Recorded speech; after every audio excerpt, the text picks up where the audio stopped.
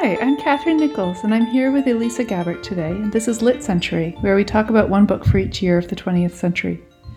Elisa is a poet and essayist, and she writes a regular poetry column in the New York Times. Her most recent book is The Unreality of Memory from FSG Originals. Today, our year is 1917, which is when T.S. Eliot published the love song of J. Alfred Prufrock in book form. The other poem that we're talking about in this episode is Andrew Marvell's To His Coy Mistress, which may have been written in the 1650s and was not published until 1681, but solidly out of the 20th century, so sorry about that. It's a poem that we know Eliot admired a lot and wrote about, and in some ways Prufrock seems to be in conversation with it. It starts, "If we had world enough and time," and it goes on to make an argument for why the coy mistress should sleep with the narrator quickly, because death is coming. Time, sex, and death, and the concept of doing things quickly are also on J. Alfred Prufrock's mind. I hope that counts as a summary. We have a recording of T.S. Eliot reading some of the poems, so we can hear that before Elisa and I talk. Let us go then, you and I, when the evening is spread out against the sky like a patient etherized upon a table. Let us go through certain half-deserted streets, the muttering retreats of restless nights in one-night cheap hotels and sawdust restaurants with oyster shells.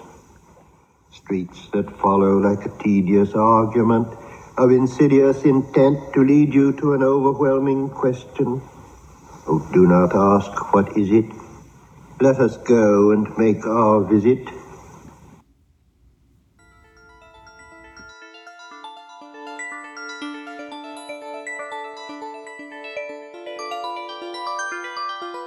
So when did you first read this poem? I'm assuming that you have a long-term relationship with this poem.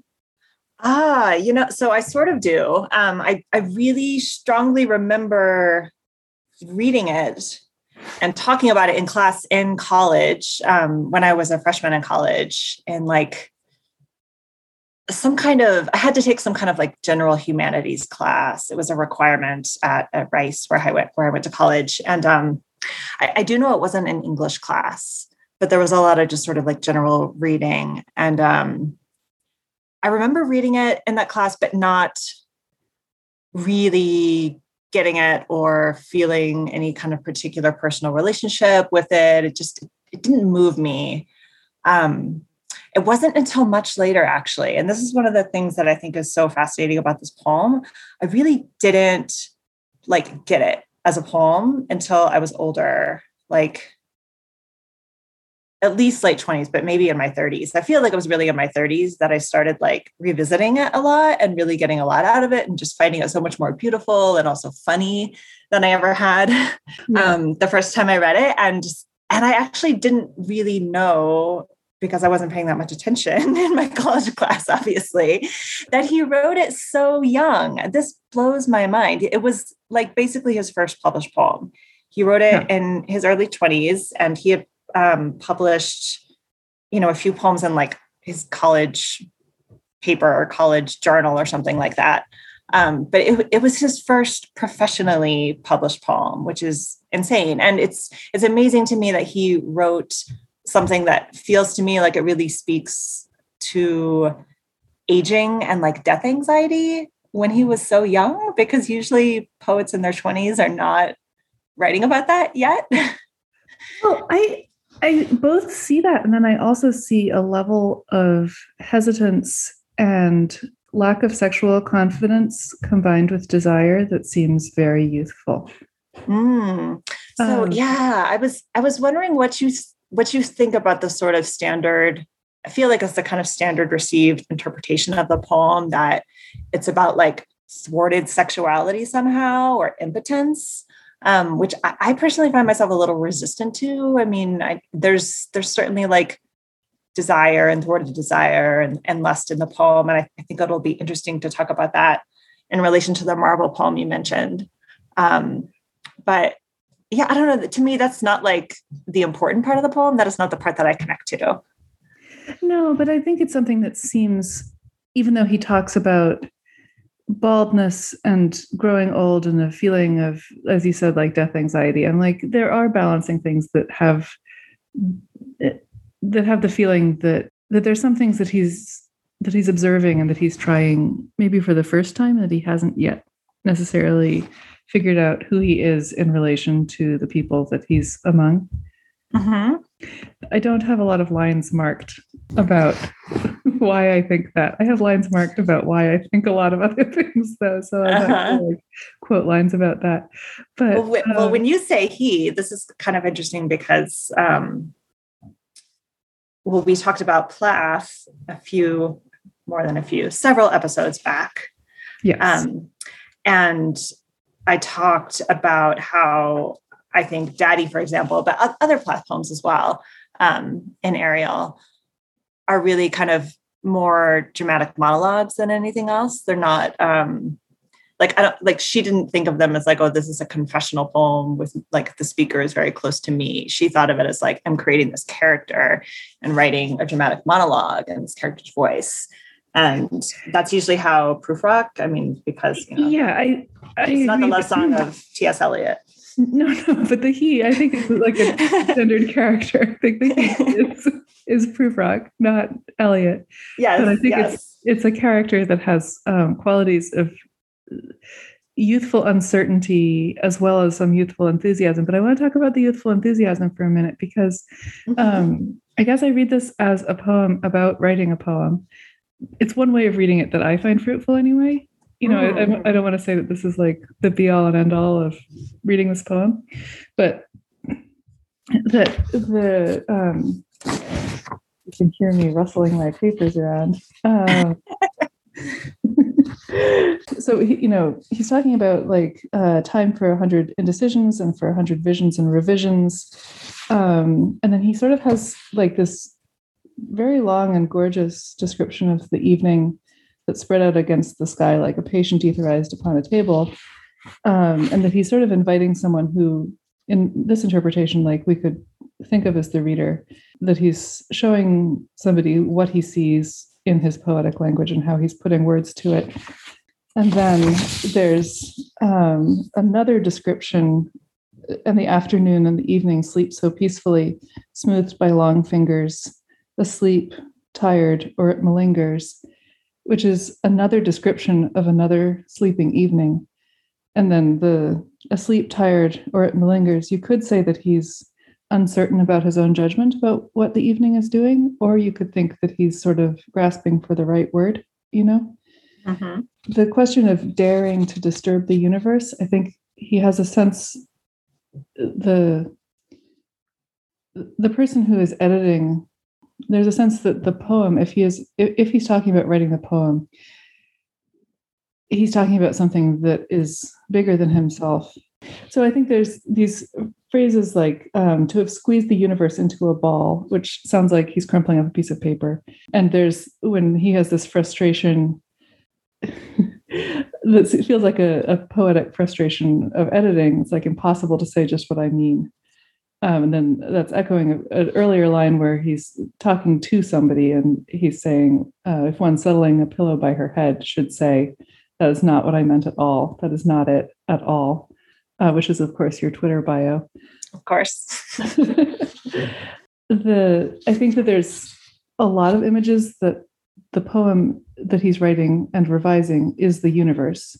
And that when he talks about do I dare disturb the universe, I think there's a sense that the relationship between editing a poem and making an action in the world are both potentially too weighty for somebody who's not Hamlet or Lazarus or one of these sort of sturdy ancient figures, that he doesn't know that he personally is up to the job of writing something that would still exist after his death, or that he can't necessarily choose which is the right way to describe the evening. He doesn't necessarily know which way the evening really is. Mm-hmm. Yeah, I love that. I love reading it as a kind of Ars Poetica. And I can't remember who it is that said, essentially you can read every poem as an Ars Poetica. But it really makes sense, I think, in the context of his life where this was such an early poem and really so defining for the rest of his poetic career and just kind of modernism in general. Yeah. And I love like the way it starts to me, like let us go then you and I when the evening is spread out against the sky. It feels so expansive. It has this feeling of like he's, just like the showmaster and he's like drawing the curtains, but it feels to me like this poem is going to allow a whole world or a whole life to enter into it. It feels like that capacious to me. And it has that like lovely pacing where there's something about like the size and length of this poem where it's always like shorter and yet longer than I remember. Like it's just long enough that I can't ever seem to hold all the parts in my mind. But then because it feels so big, I'm always surprised that it's not like more pages when I'm flipping through it in a book. It just feels sort of like life, like a lifetime's length to me.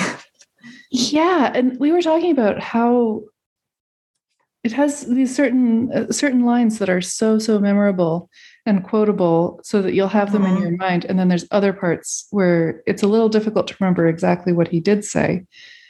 Yes. So that like, if you go back thinking about the ragged claws, it's like, yep, you're always going to remember the ragged claws. That's not going to be too difficult to bring to mind.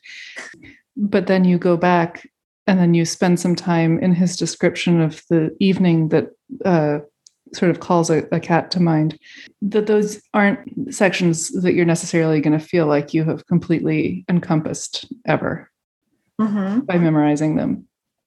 Yeah. Yeah. I always wonder, like, why have I not memorized this poem when I love it so much? But I'm not really a natural memorizer. And so I just haven't. But I think going back to what you said about how it being about writing a poem, I do feel like the Prufrock character, it feels like this very sort of self-conscious intellectual figure persona.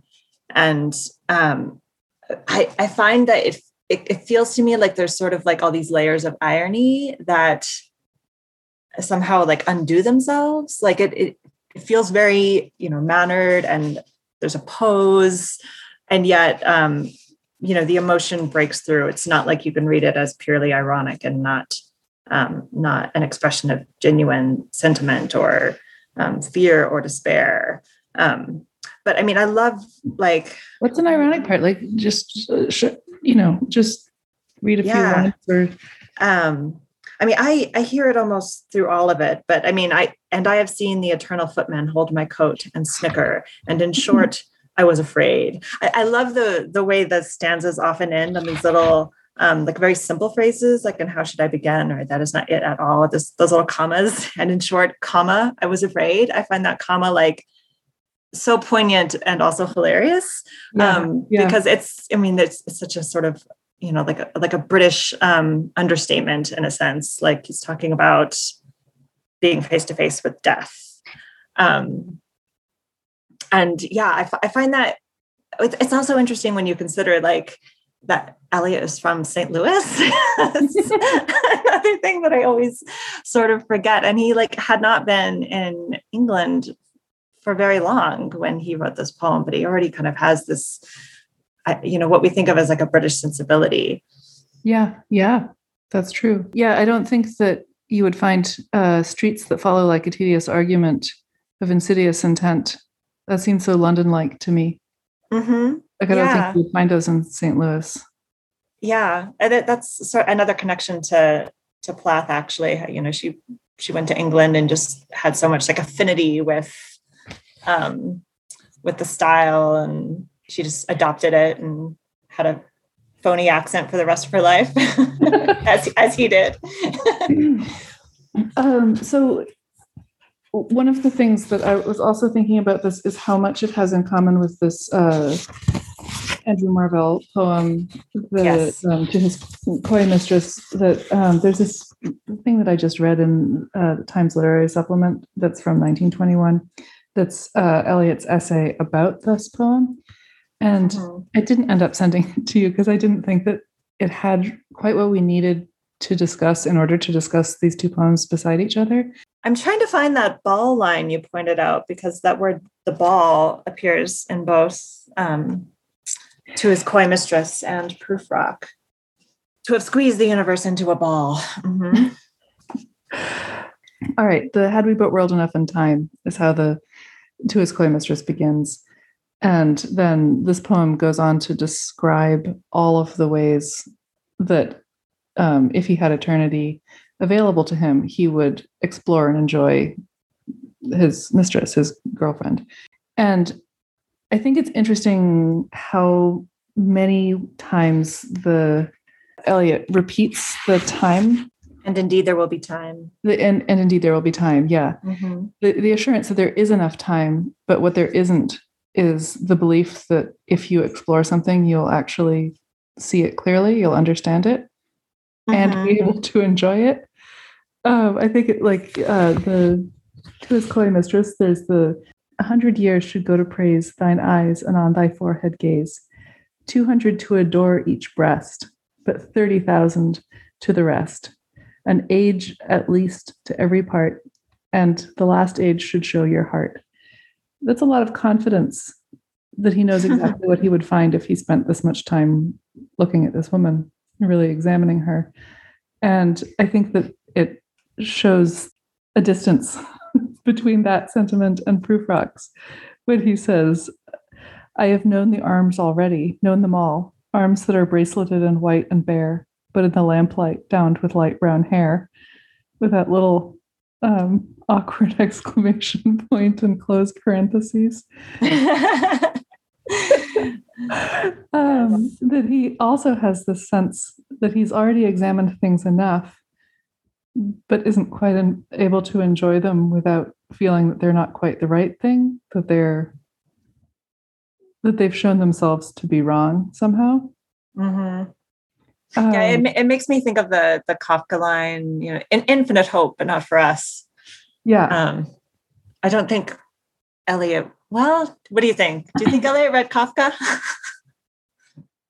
Well, that's a good question. I just don't know at all. I don't either. But I mean, certainly, of course, he read, he wrote an essay about this poem, but I didn't realize actually until you pointed out how directly it seems to be, like a column response with that first line, had we but whirled enough in time. Yeah, I think that it's really quite directly in conversation with this previous poem.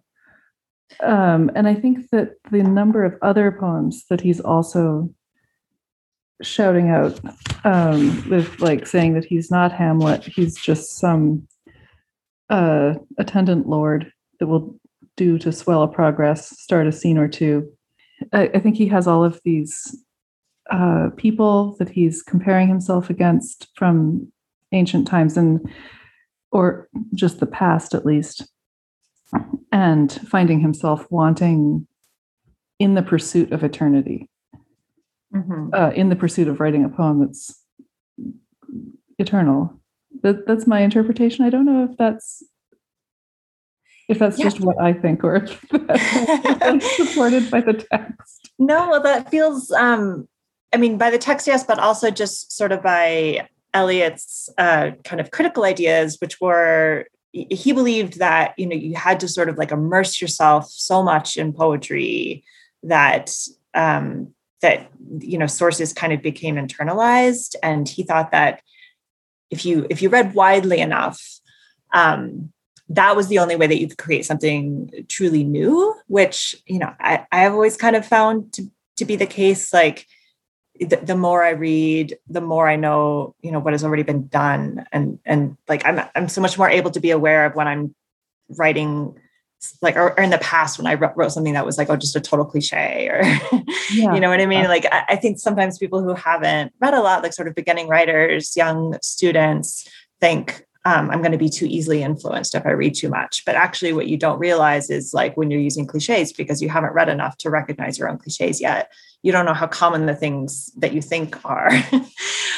So similarly, he thought like, the more you read, the more likely you would be to produce something new.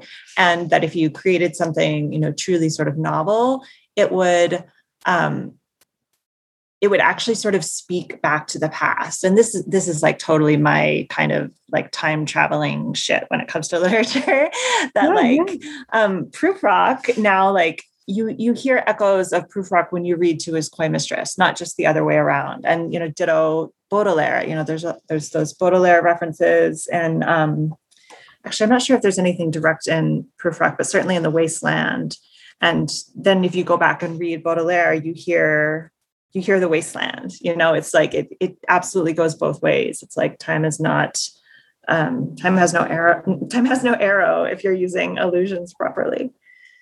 I really agree, because I think that after reading all of his anxiety about eternity specifically and death, I went back and I was reading To His Coy Mistress with that in mind and trying to think, is there like a way that he's also doing the same thing? I don't think that it's a Ars Poetica, as you were saying, at least directly, but the final image of To His Coy Mistress is, let us roll all our strength and all our sweetness up into one ball and tear our pleasures with rough strife through the iron grates of life. Thus, though we cannot make our son stand still, yet we will make him run. That sounds like giving birth to me. Right? Does that sound to you? I mean, it sounds like the rough strife through the iron grates of life and the ball sound to me, at least. Oh, and son, a pun? Yes. Are you reading that as a pun? Oh, well, yeah, that's funny. Like how love defies time and death. True. Yes. Just via our genetic material. That is absolutely true. I find that all and ball couplet, that's a very funny rhyme to me. Oh, yeah. Let us roll all our strength and all our sweetness up into one ball. Yeah. Coco the gorilla had a little kitten that she named All Ball. She loved rhymes. I had forgotten that. I knew that fact so well when I was a kid. The tragic story of Coco and All Ball. I think the kitten ran into the street or something. Something just that, if you read about it, you'll just never stop crying. No, I don't even know how to respond, because it's so upsetting to think about. I had a picture book. It was photos. Like photo picture books of Coco and All Ball. Oh. I guess that's what all balls do. Sorry, I'll cut that.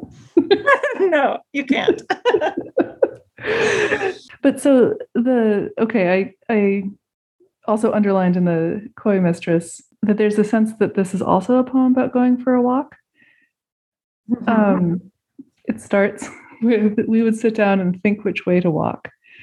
And then later it's like, at my back, I always hear time's winged chariot hurrying near, and yonder, all before us lie deserts of vast eternity.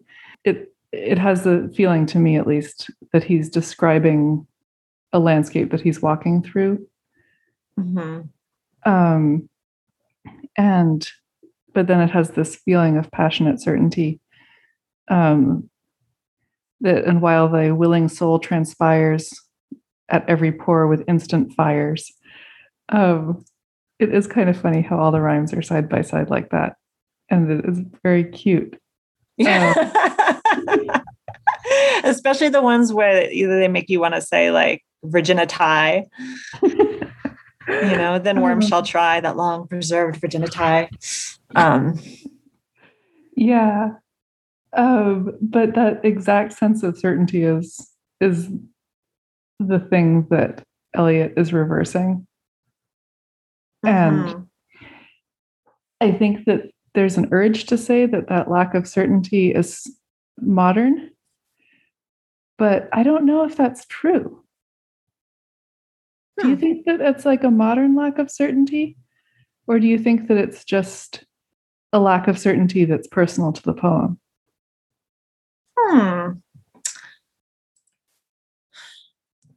Hold on, let me search my notes really quick. I read something interesting on this. It was about Prufrock being actually a shockingly American poem. I found this article. This was in the New York Times in the late 90s by a scholar named Nicholas Jenkins, who I'm not familiar with. Have you heard of Nicholas Jenkins? No. Sorry, whoever you are. It was very good. He said that in Eliot's early poems, or his poems are like a fragile, tattered web of language stretched over a void. And the filaments of that web are often spun from the works of other writers. I thought that was very good. Yeah, he spoke of the delicate moroseness and their attention to nerves, that sort of I was just going to mention. Yeah, the early 20th century. Yeah, that like that's a line in The Wasteland that I always think of too, that sequence in The Wasteland where my nerves are bad. Do you know what I'm talking about? I don't. I mean, if you want to take a second to pull it up, that's fine. Yeah, let me just. Oh, yeah. There's just a little dialogue. I'm sure you've heard it. If you ever listen to the Eliot recording of him reading The Wasteland, it's great. My nerves are bad tonight. Yes, bad. Stay with me. Speak to me. Why do you never speak? Speak. What are you thinking of? What thinking? What? I never know what you are thinking. Think.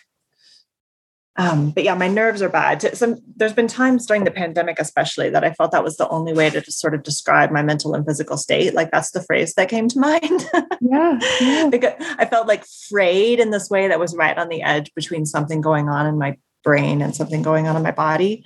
But yeah, I mean, I think Eliot had some kind of one of those like kind of quote unquote hysterical conditions. Yeah. What he had a very specific word for it, like abulia or something. What was it? Abuli, lack of will. Oh, wow. Yeah. But yeah, so the idea in this article about the reason that he said it was American is because America was thought to be sort of like, if civilization was like collapsing everywhere, that's really where it was like most happening. The phrase he used was it had reached its most advanced and desperate stage in America. Oh, wow.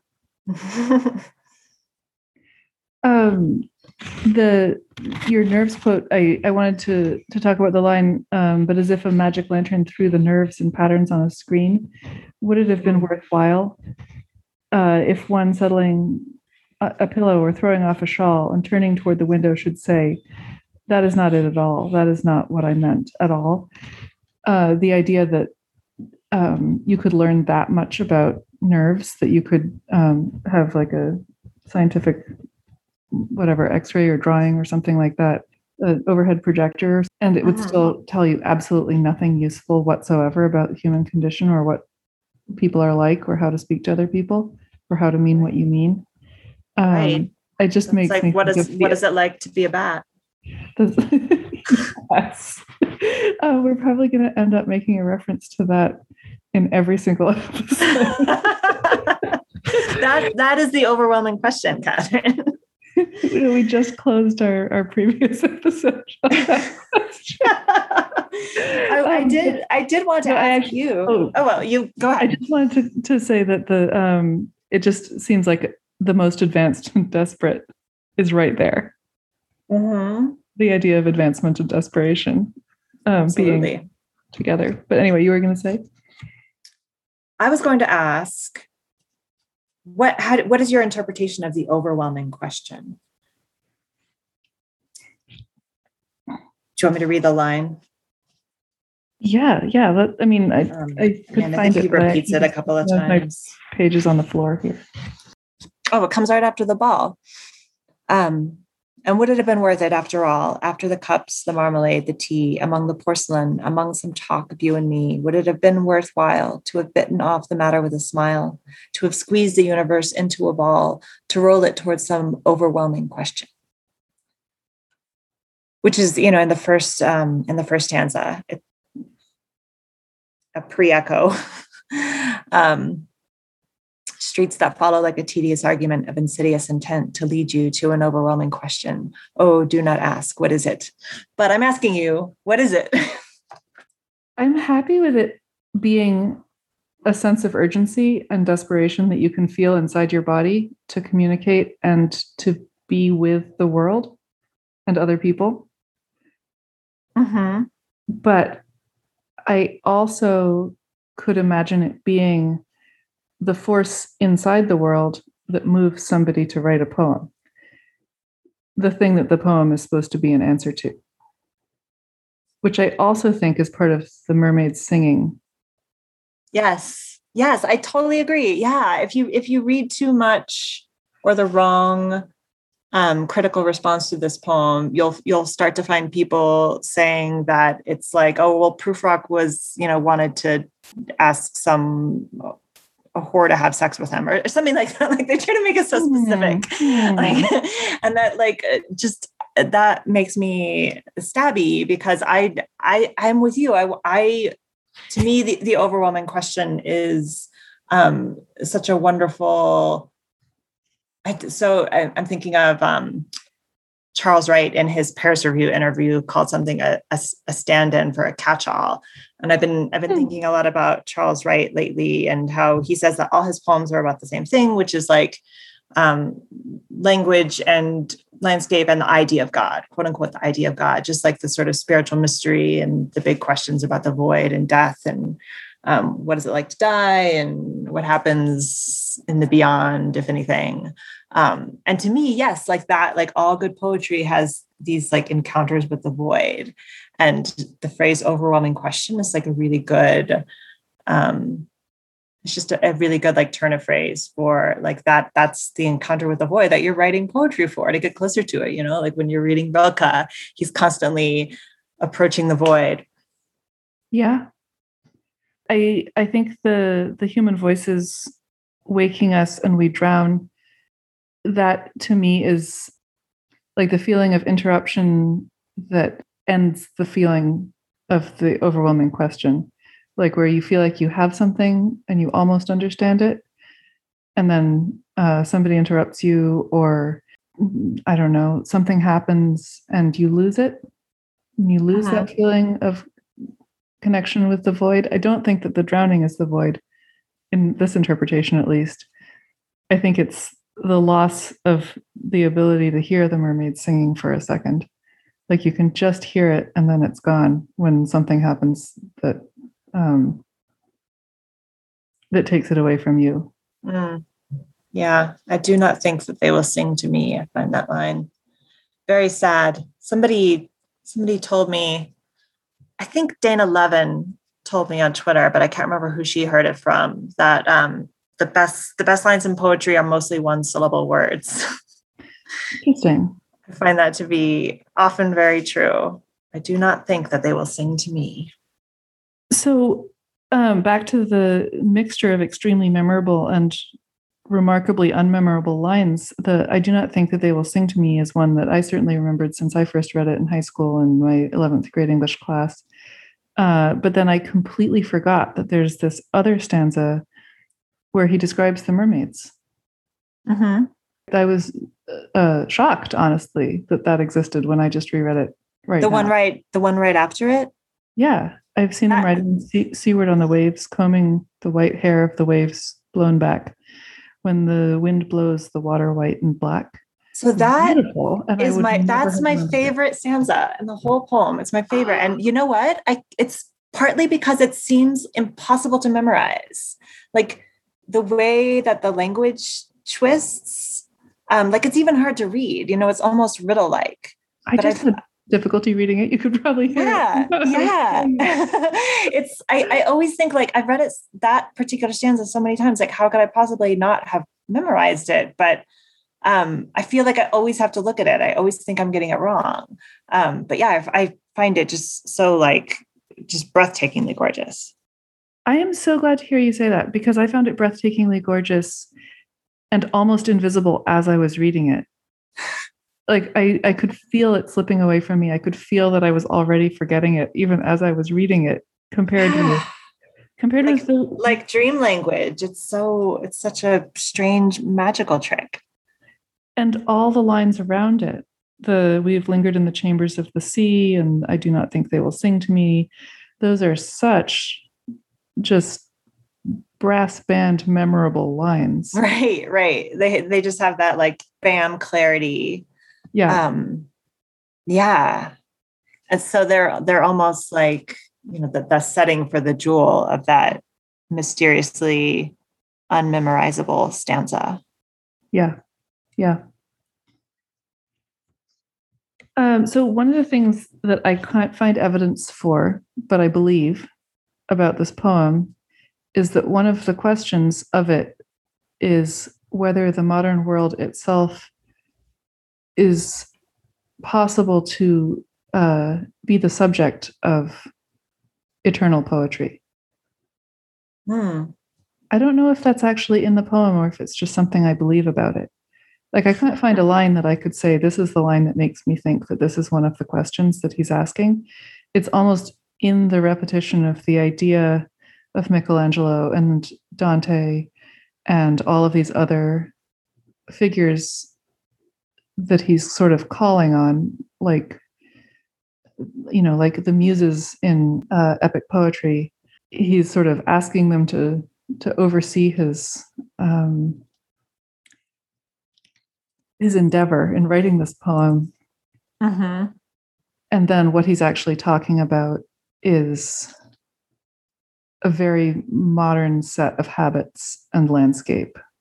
And it's nerves on a screen and cups and marmalade and tea. Yeah. And I don't know if there's actually a contrast there or not. I don't know if I only think that because I was presented with this poem as like the beginning of this certain strand of modern poetry. Right. I mean, those things are always, impossible to read the poem imagining, that it wasn't important if you've already been told all your life. Yeah. It's important.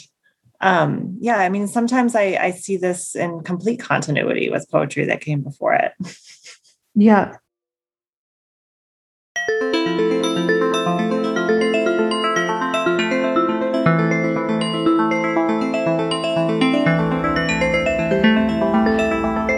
All right. Before we close up our Prufrock episode, I want to include 2 tweets that Sandy wrote the other day. She wrote, "An Own Voices version of the love song of J. Alfred Prufrock written by an actual mediocre person." Then, we know those mermaids were singing to T.S. Eliot like it was their job, which I think is probably the conclusion that Elisa and I came to also. Thank you, Sandy and Elisa, and thank you to Adam Bear for our music. Thank you to everyone at Literary Hub for hosting us. If you'd like to write to us, we're at LitCenturyPod on Twitter and at litcenturypodcast@gmail.com. Thank you, and goodbye till next week.